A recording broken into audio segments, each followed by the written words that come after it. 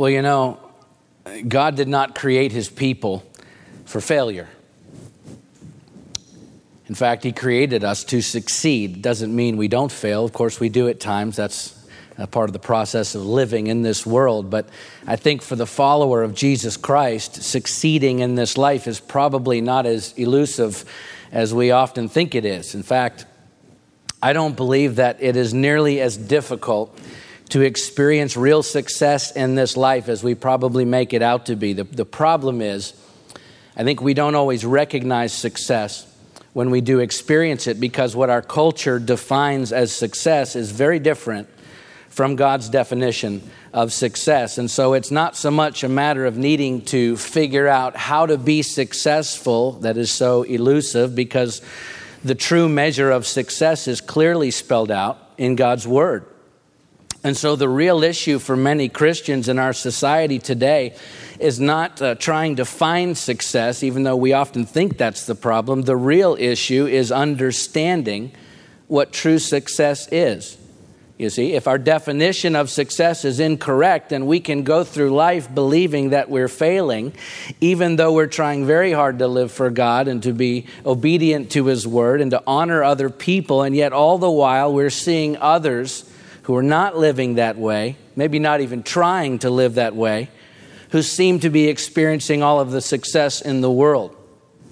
And so we become discontent and disillusioned and unsettled, and sometimes even depressed, because we feel like we're failing at life when the very opposite may be true and we don't even realize it because we've been fed a lie. We have been indoctrinated culturally to believe in a definition of success that couldn't be further from the truth. And unfortunately, that lie has crept into some elements of the American church. And so we have all of these Christians today who are unhappy and feel unfulfilled because they think they've failed at life because they're not experiencing Western culture's definition of success. But listen, God's promise of success for His followers has absolutely nothing to do with the American dream and everything to do with the relentless pursuit of Christ and all of the benefits that we experience in this life and the next because of His presence in our lives and the fruit, the spiritual fruit that comes out of living that way, which we just heard about in the video. Okay, I personally believe there are many Christians today who are wildly successful followers of Christ, people who really should be teaching and mentoring and discipling others according to how they've lived out their lives for Christ so that others can follow their example. But instead, they shrink back from the ministry and from being all that God has called them to be because they're embarrassed by their circumstances, which according to secular society's standards may look unsuccessful. And I think we've bought into a great lie, that as long as we have the right job and the right car and the right house and the perfect marriage and our kids are the best at everything and people like us and we're outgoing and always confident and we always know what to say and what to do in every situation, that we are successful people. But the same lie says that if you're not always so popular, maybe some people even don't like you, and you don't have the best job. Maybe you've even been fired from a job before. Maybe you don't have a lot of money and your house isn't all that impressive compared to your friends, and it's hard to get ahead and you feel awkward around new people. Sometimes you just don't know what to say or what to do. Sometimes your relationships are difficult and you have to really struggle at times to make them work. Well, then maybe I'm just not that successful, right? And yet, not only are none of those things qualifiers for true success according to Scripture, but in some cases, the very opposite is true. In some cases, producing spiritual fruit in your life for Christ, living a truly successful Christian life will mean not always being popular. In fact, at times it will mean that some people just won't like you. At times being successful will mean giving up what you could have for yourself so that you can give more to someone else. Sometimes true success will mean feeling awkward around others because your faith doesn't fit in with your surroundings. And that can cost you, by the way. That can cost you a friendship or a job or an opportunity for advancement because of what you stand for. Sometimes being a success means struggling in your relationships. Why? Because you're not willing to compromise your convictions.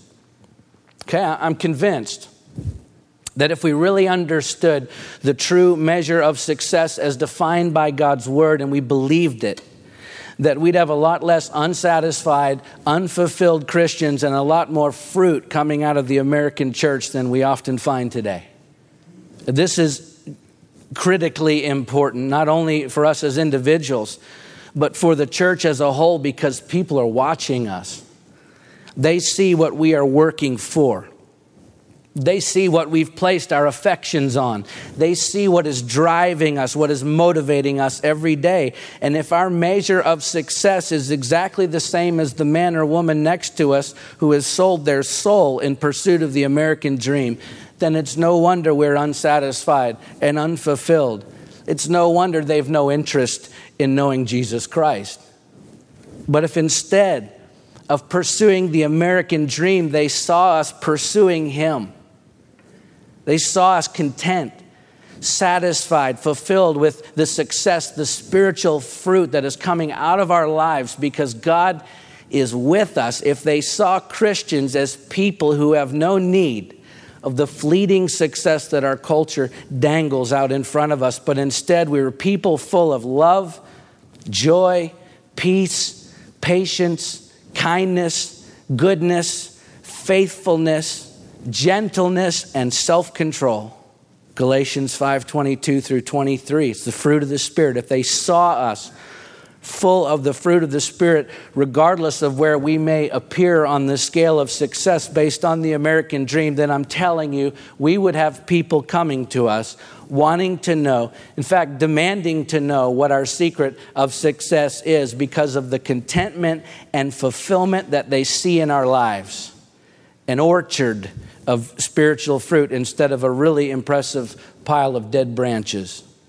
And the key to that for every Christian is to understand the true measure of success as defined by God in His Word. And so as we continue our sermon series this morning, looking at the life and times of Joseph in Egypt, our story today holds some great lessons for us concerning the true measure of success. And it foreshadows the lessons that Jesus Himself taught about true success in how He lived His own life. And so we're going to take a look at all of that today as we pick up the story right where we left off last week at Genesis chapter 39. So if you want to turn there with me in your Bibles, we'll put it up on the screen as well.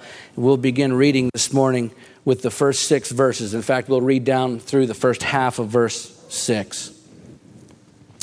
Now Joseph had been brought down to Egypt, and Potiphar, an officer of Pharaoh, the captain of the guard, an Egyptian, had bought him from the Ishmaelites who had brought him down there. The Lord was with Joseph, and he became a successful man as he was in the house of his Egyptian master. His master saw that the Lord was with him and that the Lord caused all that he did to succeed in his hands. So Joseph found favor in his sight and attended him, and he made him overseer of his house and put him in charge of all that he had. And from the time that he made him overseer in his house and over all that he had, the Lord blessed the Egyptian's house for Joseph's sake. The blessing of the Lord was on all that he had in house and field. So he left all that he had in Joseph's charge. And because of him, he had no concern about anything but the food he ate.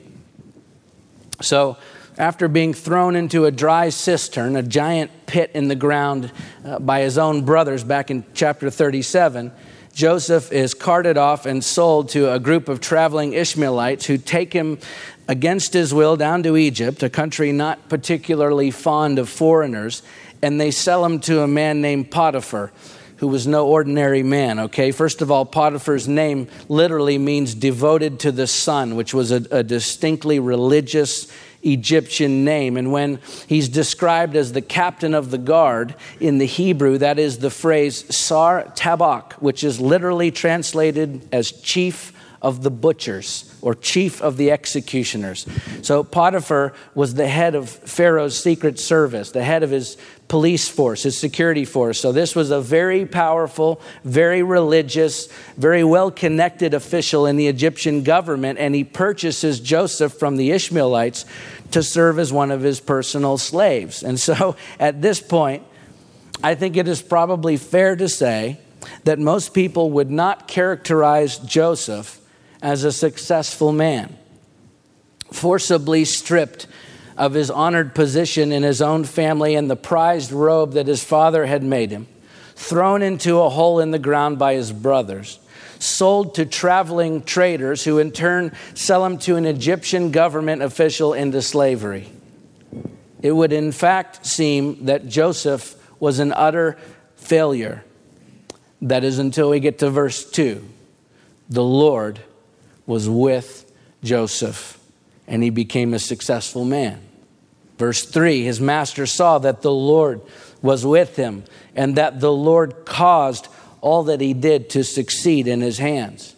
Verse 4, and the word so there means because the Lord caused all that he did to succeed, Joseph found favor in his sight and attended him, and he made him overseer of his house and put him in charge of all that he had. Verse 5, the Lord blessed the Egyptian's house for Joseph's sake. Verse 6, again, the word so. In other words, because the Lord was blessing the Egyptian's house for Joseph's sake, he left all that he had in Joseph's charge. And because of him, he had no concern about anything but the food he ate. So Joseph goes from a captive sold into slavery to being promoted to working indoors instead of being sent out into the fields to work, as was common for foreign slaves. Then he becomes his master's personal attendant, a place of honor among the other slaves. And then he's put in charge of his master's entire household over everything but the food he ate. And that phrase, but the food he ate, was a Hebrew idiom. It means everything except his most private affairs. And every single bit of that success was because of what? Verse 2, the Lord was with Joseph. Verse 3, the Lord was with him and the Lord caused all that he did to succeed. Verse 5, the Lord blessed the Egyptian's house for Joseph's sake. You see, every single bit of Joseph's success was God's doing, because success is not measured by what we do on our own. It is measured by what God does through us. Joseph wasn't a successful man because of his brilliance or his good looks or his hard work, although the narrator, as we'll see, commends all of those attributes to Joseph to be certain. And yet he's also very clear. The reason that Joseph was successful was because God was with him. And he says he caused all that Joseph did to succeed. Joseph's success wasn't inherent in Joseph. It was inherent in the God who was working in and through Joseph. Now, do we have a role to play in that? We certainly do have a role to play in having success, which we'll talk more about in the next point of our outline. But the point here is we're not the creators of our own success. We are the beneficiaries of his success, because success, like every other good thing, is a gift from God. Which means properly understanding the true measure of success means we must understand that our success comes from God, which also, by the way, requires a humility of the spirit, which was something you'll remember back from chapter 37 that eluded Joseph for a long time. He was a brash, cocky, arrogant, obnoxious young man, and yet it's amazing what being thrown into a dry cistern by your own brothers, and then being sold to traveling traders, and then being hauled off to a foreign land where you're sold again, but this time into slavery. It's amazing how that can change a man, right? By the time Joseph ended up in Potiphar's house, he was a completely different person than the brash kid who was bragging about his dreams and lying about his brothers and showing off his special robe every chance he got. And it was only after that, and only because of that, that Joseph was able to understand that any success he may attain in this life would come from God and not from himself. You see, Joseph had been profoundly humbled, and it changed his life. In fact, if you read chapter 37 and then skip to chapter 39, it's like you're reading about two completely different people. Joseph was a changed man. He was a humbled man by the time he made it to Potiphar's house, and it was only then that Joseph began to experience real success in his life. Why? Because God was causing all that Joseph did to succeed. And the first big success for Joseph, the first real success in his life, was his newfound humility. Right? When the Apostle Paul lists the fruit of the Spirit in Galatians 5 that I quoted earlier, he lists gentleness as one of those fruits of the Spirit, which in the ancient Greek is the word prautes. It also means humility. Okay, humility is the fruit of the Spirit of Christ working in our lives, and it is required if we are to understand the true measure of success in this life, because it is only out of humility that we will ever be able to recognize and admit that anything and everything good that we may ever accomplish in this life is a result of what He does in and through us. The Lord caused all that Joseph did to succeed in his hand. So as long as we try to measure success by what we can achieve on our own apart from God, I'm telling you, we'll continually end up frustrated with our lives in the end. It can bring temporary satisfaction, but even if we end up making a lot of money and owning lots of wonderful things and holding honored positions, if done by our own strength and effort, none of that will ever truly in the end satisfy us. That's why we see so many rich and famous people who are so broken and depressed that they become addicted to all sorts of destructive behaviors, sometimes even taking their own lives. Because the fruit of this world can never satisfy like the fruit of the Spirit, which means we need to stop measuring success by what we think we can achieve on our own and instead begin measuring our success based on the spiritual fruit that is in our lives. The work that He is doing in us and through us, not the work that we're doing on our own apart from Him. Jesus said, "Truly, truly, I say to you, the Son can do nothing of His own accord, but only what He sees the Father doing. For whatever the Father does, that the Son does likewise." John 5:19. Okay, Jesus was teaching us that we can do nothing worth anything on our own. It may look good to us. It may seem good to us. It may even gain the approval of others. But in truth, anything that we do apart from Christ is not success. True success comes only by way of His working in and through us. True success is always measured by what God does in us, the fruit of His Spirit that is evident in our lives. Let's keep reading the story, the second half of verse 6 through verse 18. Now Joseph was handsome in form and appearance, and after a time his master's wife cast her eyes on Joseph and said, "Lie with me." But he refused and said to his master's wife, "Behold, because of me, my master has no concern about anything in the house, and he has put everything that he has in my charge. He is not greater in this house than I am, nor has he kept back anything from me except you, because you are his wife. How then can I do this great wickedness and sin against God?" And as she spoke to Joseph day after day, he would not listen to her, to lie beside her or to be with her. But one day when he went out into the house to do his work, and none of the men of the house were there in the house, she caught him by his garment, saying, "Lie with me." But he left his garment in her hand and fled and got out of the house. And as soon as she saw that he had left his garment in her hand and had fled out of the house, she called to the men of her household and said to them, "See, he has brought among us a Hebrew to laugh at us. He came in to me to lie with me, and I cried out with a loud voice. And as soon as he heard that I lifted up my voice and cried out, he left his garment beside me and fled and got out of the house." And then she laid up his garment by her until his master came home. And she told him the same story, saying, "The Hebrew servant whom you have brought among us came in to me and to laugh at me. But as soon as I lifted up my voice and cried, he left his garment beside me and fled out of the house." So Joseph is faithfully serving his master's house when Potiphar's wife comes along and propositions him. But he refuses her because he recognizes where his blessing his success comes from. It's not from himself. It's not from Potiphar. It's not from Potiphar's wife. It is from God alone. And so Joseph says, how then can I do this great wickedness and sin against God?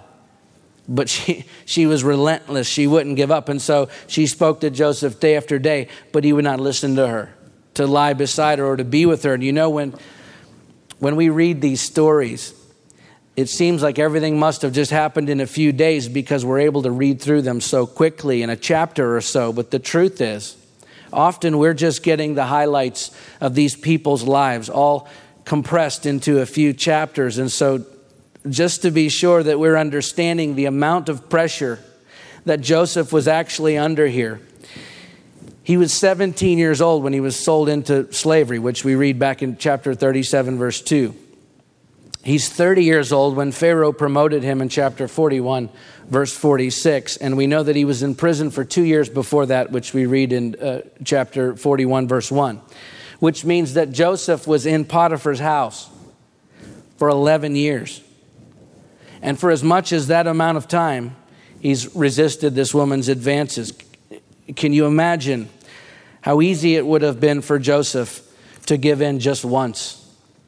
This was the wife of one of the most wealthy and most powerful men in all of Egypt. I'm sure she was very beautiful and probably very powerful herself.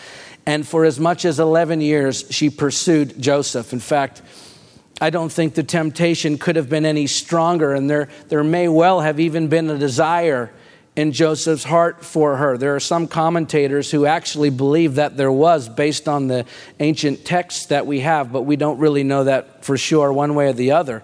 What we do know is that through his trials and triumphs, Joseph had learned to recognize that success is not measured by getting what we want.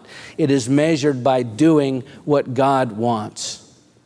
And so when the temptation finally reaches a fevered pitch and Potiphar's wife waits until no one else is in the house and she goes in after Joseph. In fact, verse 12, when it says she caught him by the garment saying, lie with me, the Hebrew verb for the word caught there actually implies a violent taking.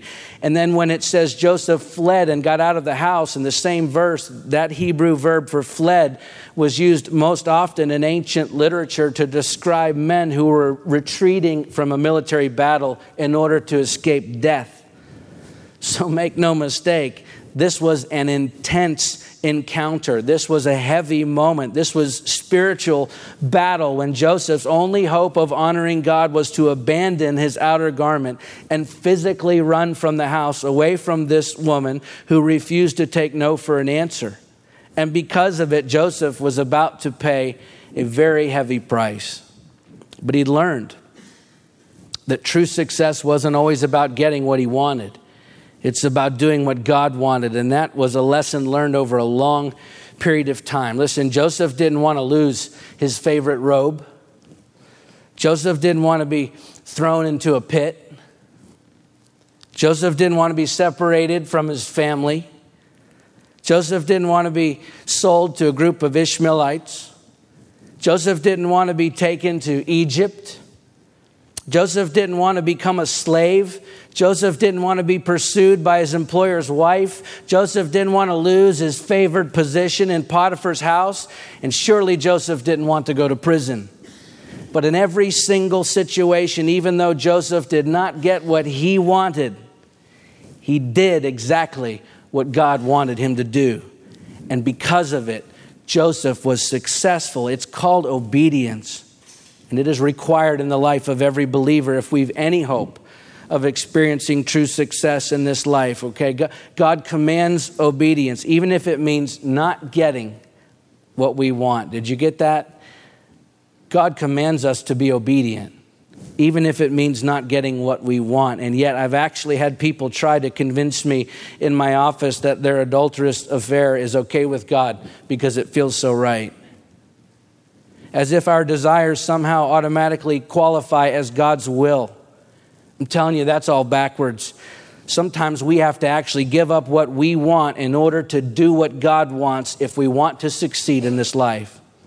In Luke 22:42, in the Garden of Gethsemane, just before being crucified, Jesus prayed, Father, if you are willing, remove this cup from me. Nevertheless, not my will. This is Jesus praying. Not my will, but yours be done. Not my will. Not what I want, but may I actually do what you want if that happens to be different than what I want. Jesus' will, what he wanted was for the Father to remove the requirement for him to have to be nailed to a cross and hung up until he died in the most horrific way. If you are willing, Father, remove this cup from me. Nevertheless, not my will, not what I want, but what you want. May that be done. Jesus was teaching us that sometimes we have to give up what we want in order to do what God wants. In 1 John 5:14 and 15, John says, this is the confidence we have toward him, that if we ask anything according to his will, he hears us.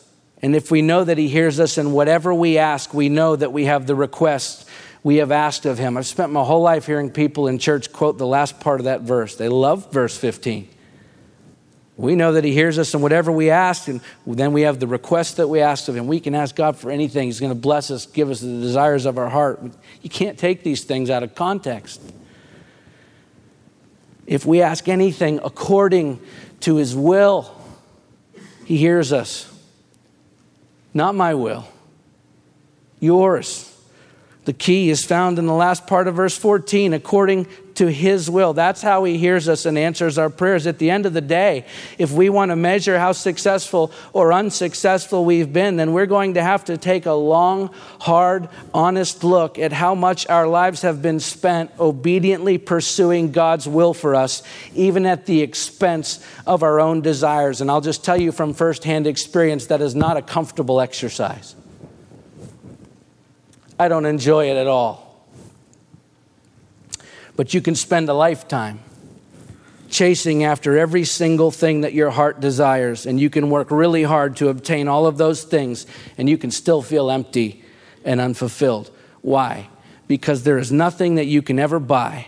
There is no temporary pleasure in this life. There is no amount of accumulated wealth or power or position or popularity that can ever compare to the fulfillment that we experience, the true success that is realized in our lives when his will is accomplished in us, even when that means having to give up some things that we may really, really want. And Joseph knew it.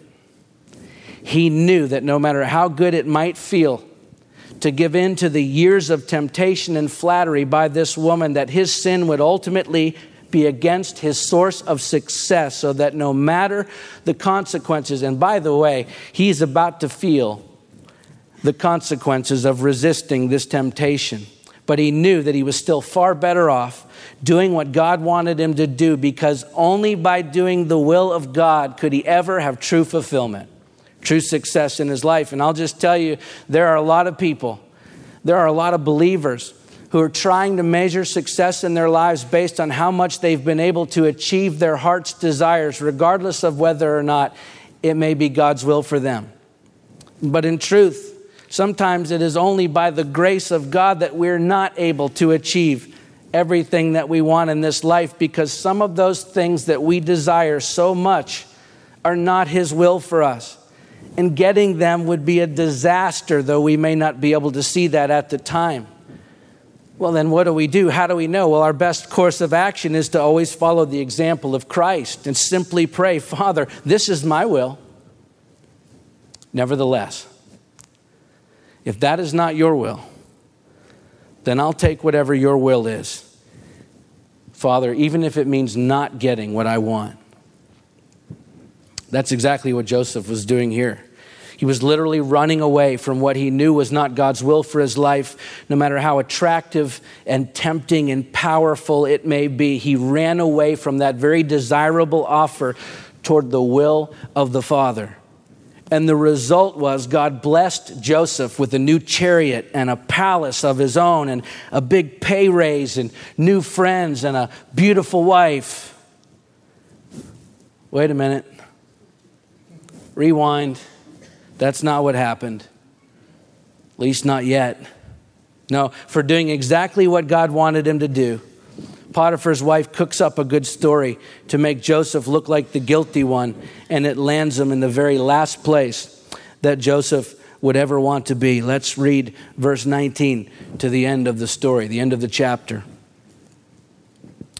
As soon as his master heard the words that his wife spoke to him, "This is the way your servant treated me," his anger was kindled, and Joseph's master took him and put him into the prison, the place where the king's prisoners were confined, and he was there in prison. But the Lord was with Joseph and showed him steadfast love and gave him favor in the sight of the keeper of the prison. And the keeper of the prison put Joseph in charge of all the prisoners who were in the prison. Whatever was done there, he was the one who did it. The keeper of the prison paid no attention to anything that was in Joseph's charge because the Lord was with him. And whatever he did, the Lord made it succeed. So Joseph does the right thing and ends up disgraced and living in prison, which seems really unfair because it is. And could very easily be viewed by those looking at Joseph's life at this point as another total failure. But as we take a closer look at what has actually happened to Joseph, what we find is actually an incredible act of God's grace and mercy and providence at work in his life. In fact, precisely because Joseph was obedient to the will of God, what he is experiencing now, prison, will prove looking forward to be the greatest opportunity for success, good spiritual fruit to be produced in Joseph's life beyond his wildest imagination. But even before all of that happens, we find God working on Joseph's behalf. At a casual reading, verse 19 says that when Potiphar's anger was kindled, at a natural glance, it's easy to assume that means his anger was kindled against Joseph for what Potiphar's wife has accused Joseph of doing. And so he was thrown into prison. Makes sense. However, that is likely not the case at all. In fact, as we dig a bit deeper, there is quite a bit of evidence to the contrary. Okay? First of all, for a foreign slave to rape a high-ranking government official's wife, which is what Potiphar's wife was claiming Joseph did, the sentence would be immediate death. On the spot, no questions asked. Not to mention that this particular high-ranking government official's title was Chief of the Butchers, Chief of the Executioners. Remember, Potiphar was the head of the secret police. He certainly would not have been squeamish about turning Joseph into a grease spot on the floor at that moment. He was justified under the law, but that's not what happened. Joseph wasn't sentenced to death. He was put in prison. And by the way, not just any prison, he was put into the king's prison, according to verse 20, which was reserved for political prisoners, typically citizens in government positions who were guilty of lesser crimes, as we'll see in the next chapter. This is where Joseph was incarcerated with members of Pharaoh's own court. This is decidedly not the place where foreign slaves guilty of violent crimes against innocent Egyptian women were taken. So if you were going to have to be put into prison, by the way, this was the one you wanted to be in. So Joseph is not executed by the head executioner, as would have been expected, and is instead placed in the country club of prisons in Egypt, which seems inexplicable given the charge against him. And so we dig a little deeper. First of all, clearly, Potiphar and Joseph couldn't have had a better relationship. Joseph had Potiphar's complete trust for 11 years. He gave Joseph control of everything in his home, save only one thing, his wife. Remember, verse 6 says that Joseph had charge over everything in Potiphar's house but the food he ate, which meant everything except his most private affairs, which was a reference in this case to Potiphar's wife, which we know because Joseph confirms that in verses 8 and 9 when talking to Potiphar's wife. He says, he's put everything that he has in my charge. He's not greater in this house than I am, nor has he kept back anything from me except you, because you are his wife. Okay? Potiphar has unreservedly trusted all that he has to Joseph for over a decade. You don't do that with someone unless there is a strong and healthy relationship there. So Potiphar's relationship with Joseph couldn't have been better. On the flip side, Potiphar's relationship with his wife couldn't have been worse. She's been trying to cheat on him for years, which she wouldn't be doing, obviously, if their relationship was healthy and strong. And besides which, Egyptian women had a terrible reputation for immorality in the ancient world. So she may have been cheating with others as well. We don't know. But either way, her behavior wouldn't have been lost on Potiphar. And then as further evidence of their completely dysfunctional relationship, which was devoid of any kind of trust between them, when she calls out to the other servants after Joseph runs away, she blames her husband for the reason she was allegedly raped by Joseph. Verse 14, she called to the men of her house and said to them, "See, he," that's a reference to Potiphar, "he has brought among us a Hebrew to laugh at us." She doesn't even say his name. So she not only makes herself out to be a victim to all of the servants in the house, but she includes all of the other servants who serve under Joseph as victims along with her. They're all victims now of her husband's bad decision and carelessness to bring Joseph, their horrible boss, into their otherwise happy home, right? And then when her husband does come home, she says to him in verse 17, "The Hebrew servant whom you have brought among us came into me to laugh at me." The phrase "to laugh at me" is translated in the Hebrew literally as "to make sport of." So she's openly accusing her husband, both to the other servants in the house and now to his own face, of recklessly and ruthlessly bringing in a foreign slave to use her and the others in the house in whatever way he pleases, to make sport of them. This is highly inflammatory language on the part of Potiphar's wife, because she's accusing her husband, to everyone who will listen, of causing an alleged attack by Joseph. By the way, they may have already resented him, right? Because of his close relationship with Potiphar and the fact that he had charge over the entire house, which meant charge over all of them, this foreigner that her husband brought in to be their boss. And so when you put all of this together, it makes verse 19 take on a whole new meaning. As Potiphar is being railed at by his untrustworthy, cheating, accusing, manipulative wife in front of the servants, disrespectfully accusing him of all of this, and now to his face, and she's doing it all about the one person in the house who Potiphar actually trusts and can count on. Verse 19 says, "As soon as his master heard the words that his wife spoke to him, 'This is the way your servant treated me,' his anger was kindled." Right? Potiphar's anger was kindled all right, but not at Joseph. His anger was kindled at his wife, who was completely destroying the one healthy relationship that Potiphar had in his own home, his relationship with Joseph. And furthermore, the accusation by his wife puts Potiphar in an impossible situation in their society and their culture, and even with his position in the government, because if he believes his wife, then Joseph must surely be executed on the spot. But if he doesn't believe her, he still cannot shame his household by elevating the testimony of a foreign slave, no matter who he is, over his own wife's reputation. That would have been unthinkable at the time. So either way, now Joseph must be punished. And so Potiphar is infuriated at his wife now because of her nonsense. One way or the other, Potiphar is going to lose his right-hand man, the best head of household that he's ever had, the one person in his home that he can actually trust. And yet, because he knows Joseph is innocent and probably cares a great deal about him, he spares Joseph's life by putting him in the most comfortable prison available. And yet that was not without hardship for Joseph, right? Joseph still loses his status. He still loses his job. He still loses his favor with the Egyptians. He still loses his standard of living. Pretty much loses everything but his life. But even still, it is all a part of God's will, God's providential plan for Joseph's life. Okay, to the world, this doesn't look like success. This looks like utter failure. But to Joseph, he was learning that success is not measured by being where we want to be. It is measured by being where God wants us to be.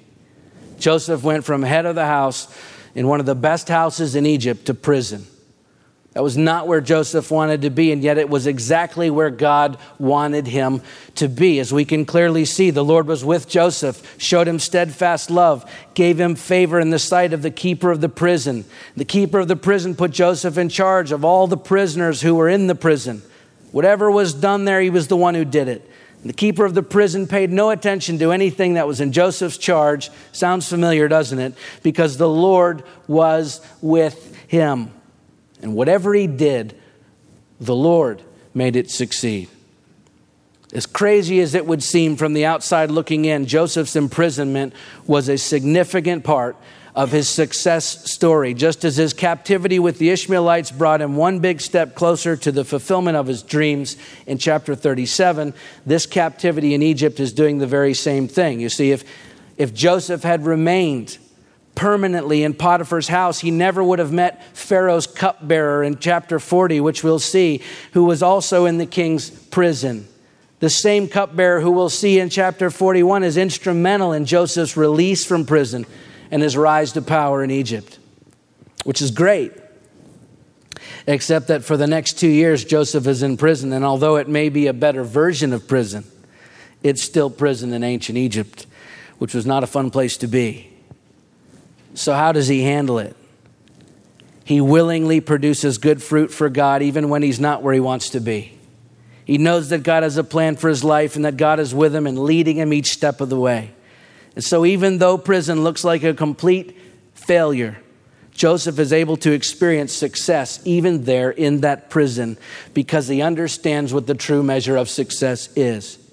It is being where God wants us to be, even if that's not where we want to be.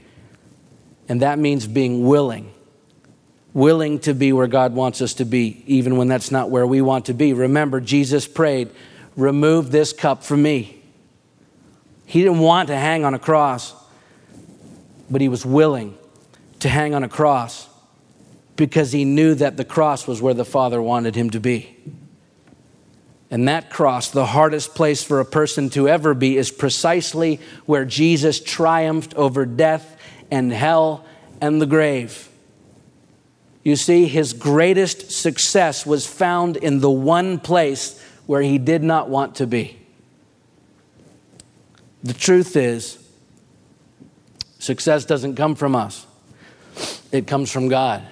And we have to be humble people. It doesn't come by getting what we want. It comes by doing what God wants. We have to be obedient people. And it doesn't come from being where we want to be. It comes from being where God wants us to be. We have to be willing people. And I'm convinced that if we could really take hold of the true measure of success as defined by God's word and live that way, really live our lives that way as humble, obedient, and willing people, I'm convinced that we'd have a lot less unsatisfied, unfulfilled Christians and a lot more who are full of love, joy, peace, patience, kindness, goodness, faithfulness, gentleness, and self-control, which is the true measure of success. The spiritual fruit that is being produced in our lives every day, regardless of where we are or what he has us doing, because our success comes from him. It's not something that we can mine out of the pleasures of this world, whatever the world has to offer. No, we cannot produce our own happiness. We cannot produce our own joy, our own peace, our own satisfaction or fulfillment. And honestly, how many more people do we need to witness in our society who have risen to the very pinnacle of the American dream and are still completely miserable people? How much more of that do we really need to see before we begin to understand that whatever we achieve for ourselves and wherever we happen to make it in this life on our own is not the true measure of success? You may not be where you want to be in your life right now. You may not have accomplished all that you thought you would by now. You may not be making the progress that you hoped you'd be making by now, even though you're trying really hard. But that does not mean you've failed. It simply may mean you're using the wrong yardstick to measure success. Because once you understand that any and all success we ever experience in this life comes from God as we humble ourselves before Him, and then we obediently do what He wants us to do, even if it isn't exactly what we want to be doing. And then we willingly go wherever He wants us to go, even if that isn't exactly where we want to be. That is when we will experience the greatest success beyond our wildest dreams. As His fruit is produced in our lives and the lives around us are changed because of it. In fact, that is the greatest life you can ever live. It is the greatest life you can ever live. The life lived humbly, obediently, and willingly available to Christ to be who He wants you to be. To do what He wants you to do and to go wherever He wants you to go. When you live like that, it's folly to the world. But for the follower of Jesus Christ, it is the true measure of success. Let's pray.